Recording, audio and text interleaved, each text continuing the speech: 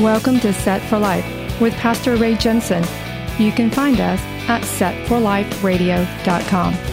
Romans 10:9 says that if you confess with your mouth the Lord Jesus and believe in your heart that God has raised him from the dead, you will be saved.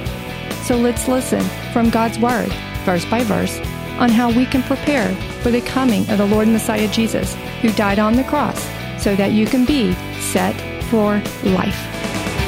You'll be set for life if you give your heart and believe what he's done for you. You'll be set for life with your treasure stored up in heaven when you're through. You'll be set for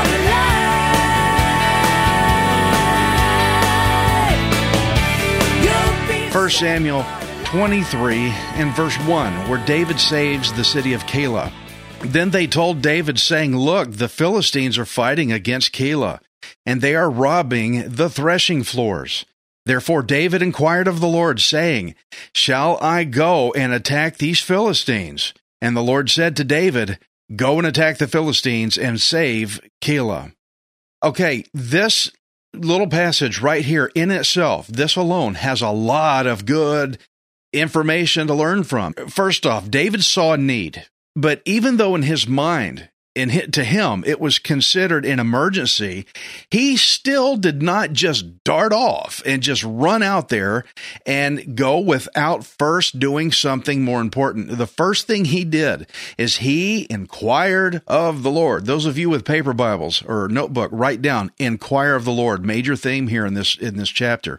He inquired of the Lord first. He asked before he acted. They're being attacked. The first thought you usually have in your mind is, well, of course this is a go for us. Sure, this is a green light. Yeah, look at that. That needs doing. Let's just run out and go do it. It says David asked. He consulted with the Lord first. Very, very important. It didn't take him days to ask the Lord, shall I go or not? I'm sure David asked immediately, and he got an answer immediately. Shall I go? And he went. And so we know there was no amount of time lost. It's not like David was wasting time getting off to the obvious priority, but he did ask God first. He inquired of the Lord. So don't make the excuse that David inquired of God first at the expense of putting off the people. He asked, guys, it's always better to ask the Lord first and consult with him. But I want to ask you a question since we're on this here. I want to ask you, how many times have you had a need for something, or you saw something that needed doing, but you went about resolving the problem yourself? You ran off into it and took after that problem yourself without first inquiring of the Lord. How many of you have done that? Have you run off and tried to just, I've got this? For instance, how many of you have ever had a headache? You had a headache, you had this need for pain relief, and you wanted to do something about it. So let's say you got up from reading your book or watching TV, whatever you were doing, and you went to the medicine cabinet, you filled up a glass of water, you looked on the side of the bottle to make sure you got the right dosage, the proper dosage right, and you took the pills and you drank the water down and went, oh, okay, hope this headache goes away, and realized you did not once first inquire of the Lord. I'm not saying anything against medication. I'm not talking against pain pills. Don't go that way. What I'm saying is, did you ask the Lord first? First, like David did. He prioritized asking the Lord first. That's what he did. He consulted with the Lord. Oftentimes you'll find out when you consult with the Lord first, all that extra effort that you put towards resolving a problem may not even be necessary if you'll ask God first, because maybe he can take care of that.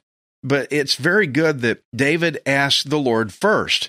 Is anybody guilty of doing this wrong? I am. I do it often. There's a lot of times I don't ask God first. I just charge right in. I see a need, and let's go do it, and I run in there to do it. And that's really not what David did here. So that's not the best way to go about this.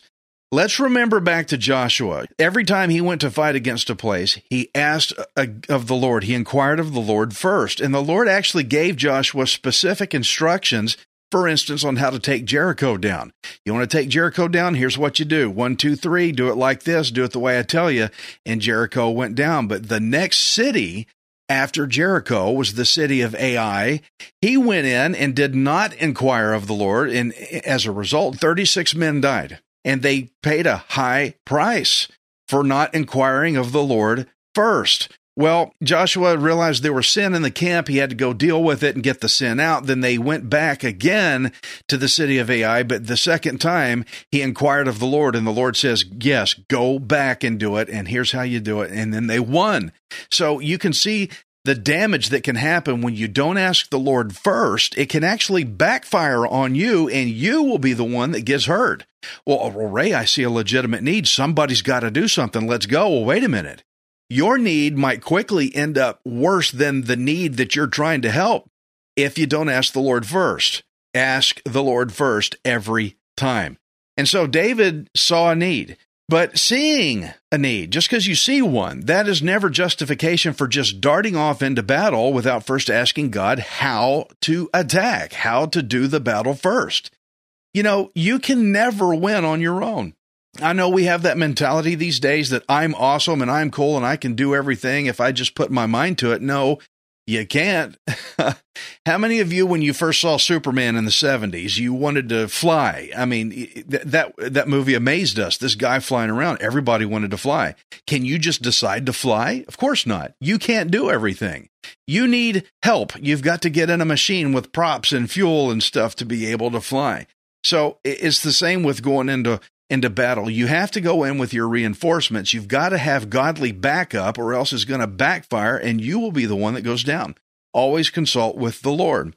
Now, oftentimes people come to me and they tell me there's this big need. Me as a pastor in a ministry of a church, there's this big need, Ray, and we need to go do this. And here's something we need to go take care of. But guys, I'll tell you, I will inquire of the Lord. And if the Lord does not give me a green light, I'm not going. And the people will tell me, how can you not go do this? How can you not see that this is a need? Well, the Lord hasn't told me I should go do it. I've had literally hundreds of people contact me actually through internet telling me that they are masters of web development and social media and websites and all that, telling me that I have this major marketing need, that I have to hire them, all these people, for their services to put me out there. And guys, if I just darted in and hired all these people without first asking the Lord first, if I didn't consult with the Lord with my decisions first, then I would have already depleted the ministry's resources. At this point in time, we're not a huge ministry. We don't have a gigantozoid budget like a lot of places may have. I would have depleted that money out. And if I depleted that money out, then I would have been directly responsible for neglecting the body of Christ assembly that I am tasked with overseeing. You don't just run straight into everything that everybody tells you. Here's a need. You need to go do that. You've got to consult with the Lord first and ask what He thinks about it. Many people have told me, your ministry needs to be doing more about this. They're always pushing me to get involved into this wide variety of issues out there. But in reality, people like this that demand you do more, they're always pushing the pastor, or maybe in your life, maybe they're always pushing you. These people are sent to break things, if you catch my drift. People like this go into churches, then eventually what they do is they push the pastor, they push the ministry, and they try to push the budgets and push the people because they want to break it. And that's what destruction is. The enemy goes in there to destroy. And pastors and ministers, if you're listening and just doing what everybody tells you to do and you're not inquiring of the Lord first, you are setting yourself up to fail. And if you're failing already, you need to reflect back. Have I really been inquiring of the Lord like I've been listening to everybody tell me that all these things I got to do? You must consult with the Lord. And if He tells you no, then it's no. However, if He tells you yes, even if it seems impossible, then it's still a yes, and you better obey that. There's been times the Lord has not given me a green light on things that were a legitimate need. And yes, it was a need. I could see it. Yes, I'm looking at that issue that people brought to me. It is a legitimate need, but it is not a need that the Lord has told me to do, that this ministry is to do. You mean that those people or that issue or that thing is going to go undealt with when you, Ray, could have done something about it? No, I couldn't have done something about it. Again, remember what happened to Joshua.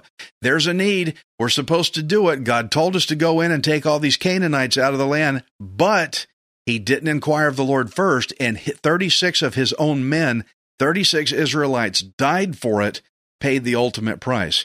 Don't just run in. Always consult with the Lord. And if he says no, it's no. And if he says yes, it's yes. Okay, that's just the way it works.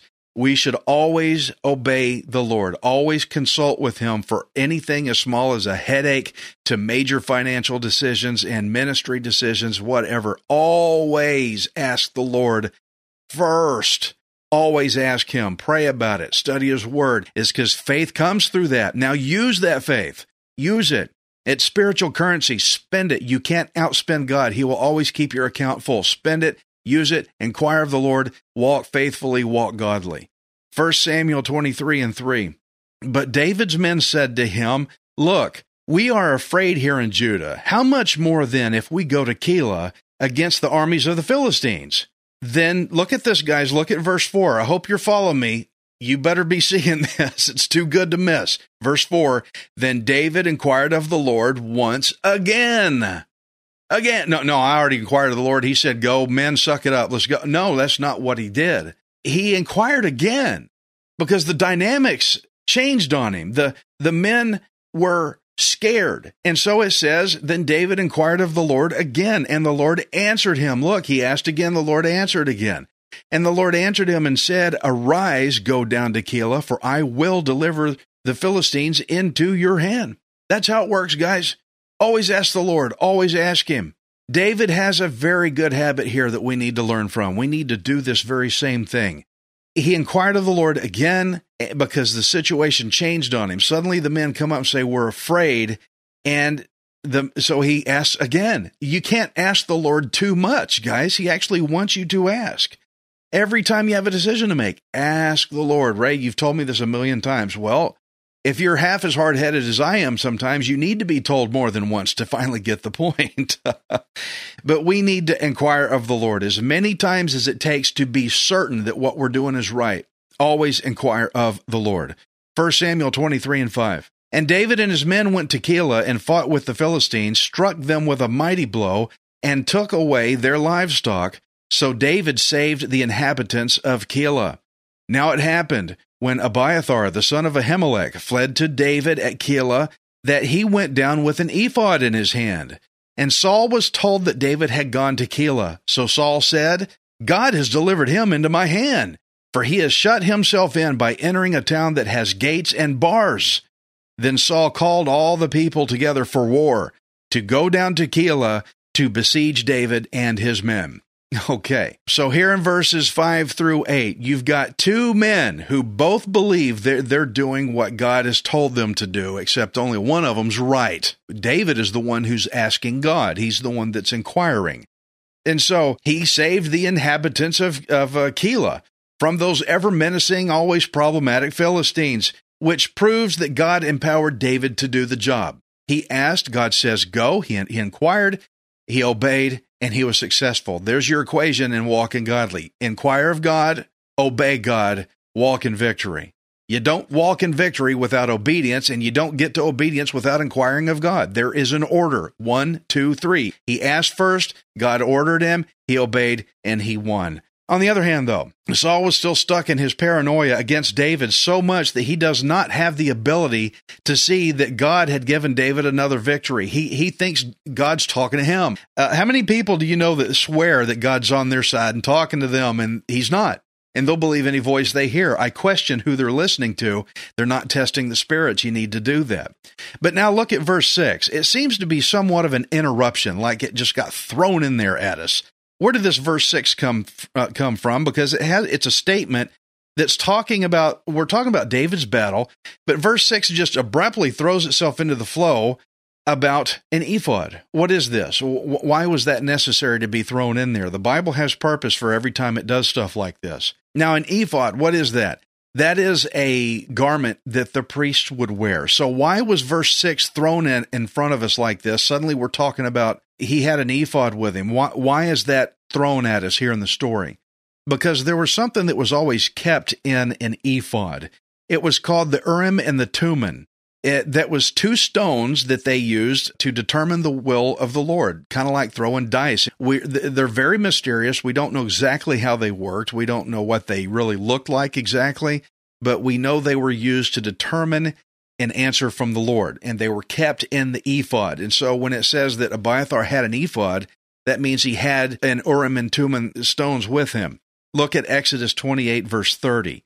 It says, "And you shall put in the breastplate of judgment the Urim and the Thummim."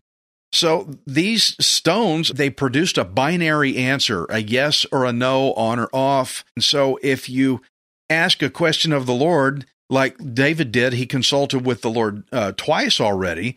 The Lord answered him twice through the Urim and Thummim stones. If you'll notice David's inquiries, when he asked of the Lord, they were a question that required a yes or no, so that these stones would give a yes or no to his question. Yes or no. David asked, "Shall I attack the Philistines?" Yes or no.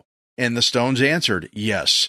He asked, "Shall I take these men with me to Keilah?" And both times the Lord said yes through the Urim and Thummim stones.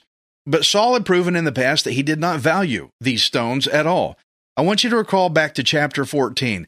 Saul heard a battle going on, and he wasted a ton of time while he should have been consulting with the Lord like David did. He goes, all right, there's a fight going on out there. They were winning, as a matter of fact. The Israelites were winning. So Saul wastes time. Count the roll. Let's see who left. Okay, well, the roll's counted. What can I do next? Somebody bring the ark up. How far away was the ark? I don't know. Did it take 10 minutes? I don't know. The battle could have been over in 10 minutes. Bring the ark up. Okay, now the ark's here. Now what does he do? Now Saul starts talking to a priest. And that's where we hear in 1 Samuel 14:19, I'm taking you back some chapters, where it says, "Now it happened while Saul talked to the priest that the noise which was in the camp of the Philistines continued to increase. So Saul said to the priest, 'Withdraw your hand.'" What does that mean? It means the priest reached into his ephod to get the Urim and Thummim stones to consult with the Lord for an answer. Do we go in or not? Saul's wasted time up to this point messing around with this and that. Let's get an actual real answer from the stones. And the noise got really loud. So Saul said, "Withdraw your hand. Never mind. I don't need the stones." He didn't consult with the Lord. He did everything but consult with the Lord. Looking religious. Call the roll call. Let's do that. Bring the ark up. Oh, that makes me look godly. But when it came right down to actually asking God, he said, "Remove your hand. Forget the stones and let's just go." That's the way Saul viewed the stones. David, on the other hand, he valued the Urim and Thummim stones and he used them and they worked for him. Saul could care less. That was Saul's problem. He was very disobedient. He did not care. He would rather just charge right in. And that's the reason that verse 6 is slammed into the middle of our story in chapter 23 to let us know that there was an ephod with Abiathar, the priest, and now David would have these stones to consult with the Lord on what to do.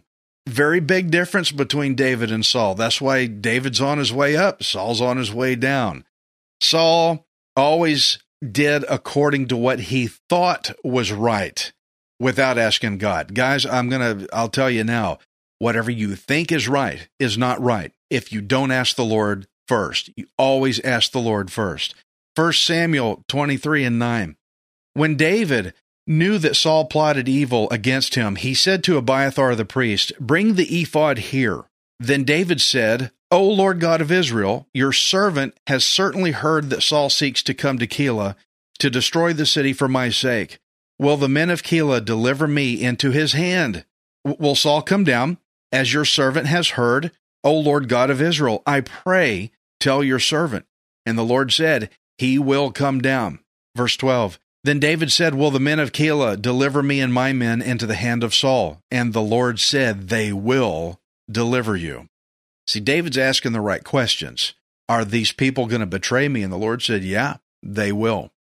And that's why he said, bring the ephod, consult with the stones, inquired of the Lord to ask the Lord what he thought about it before just charging right in. See, if David had charged right in, those people of Keilah would have turned him over to Saul and backfire again. Now you're the one in trouble. That's why you always ask. So when you see that David knew there was trouble, he called the ephod to be brought, consulted with the stones, and that is responsible living. That's the way a Christian should live. Always ask the Lord God. Now, we don't have stones today. We don't use those. It's a very mysterious, ancient thing that they did, but you can just ask the Lord in prayer. And so already we have seen David consult with the Lord multiple times whenever there was trouble. Remember how it was stated that David had godly wisdom above everyone else. He was the wisest. I believe the Lord gave him that wisdom, and so David's using that wisdom before the Lord to make decisions on how to contend with problems. And so the stones gave their binary answers, a yes or no answer, according to the way David asked the questions. Will the men of Keilah deliver me to Saul? Yes or no. Will Saul come down? Yes or no. Now, we have just read in verse 5 that David just saved the people of Keilah. He saved them. He ran in to save them from the Philistines. But now they intended to repay his kindness with betraying him.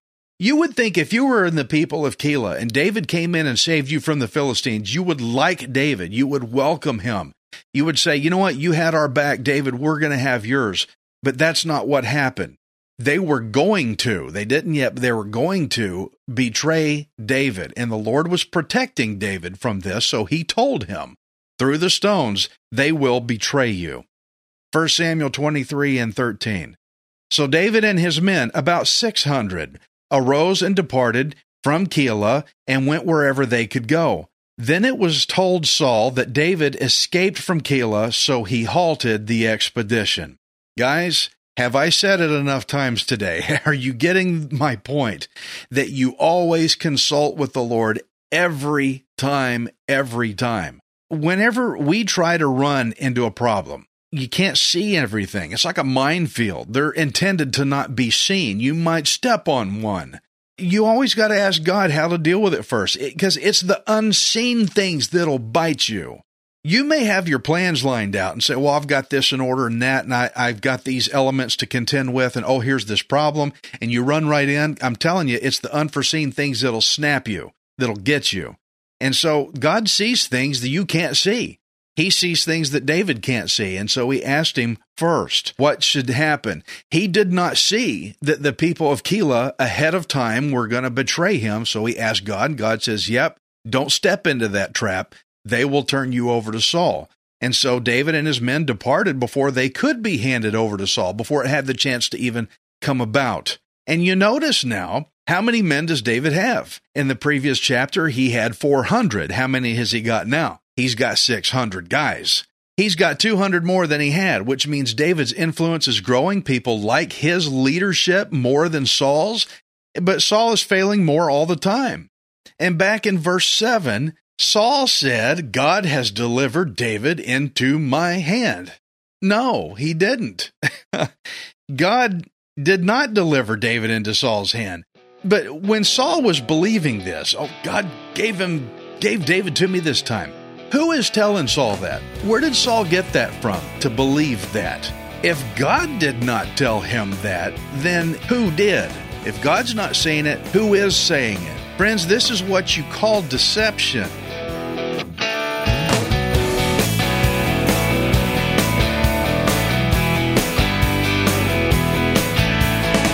Thank you for listening to Set for Life. We hope you can join us next time, unless Jesus returns for us first. Set for Life is the radio ministry of Pastor Ray Jensen. We invite you to subscribe to our podcast at setforliferadio.com. Hi, this is Ray Jensen. Thank you for giving me the opportunity to encourage you in God's Word. If the Bible doesn't excite you, then you're not reading it. I want you to remember that you are not worthless. You are priceless. Messiah Jesus died on the cross to redeem you so that you can be set for life. You'll be set for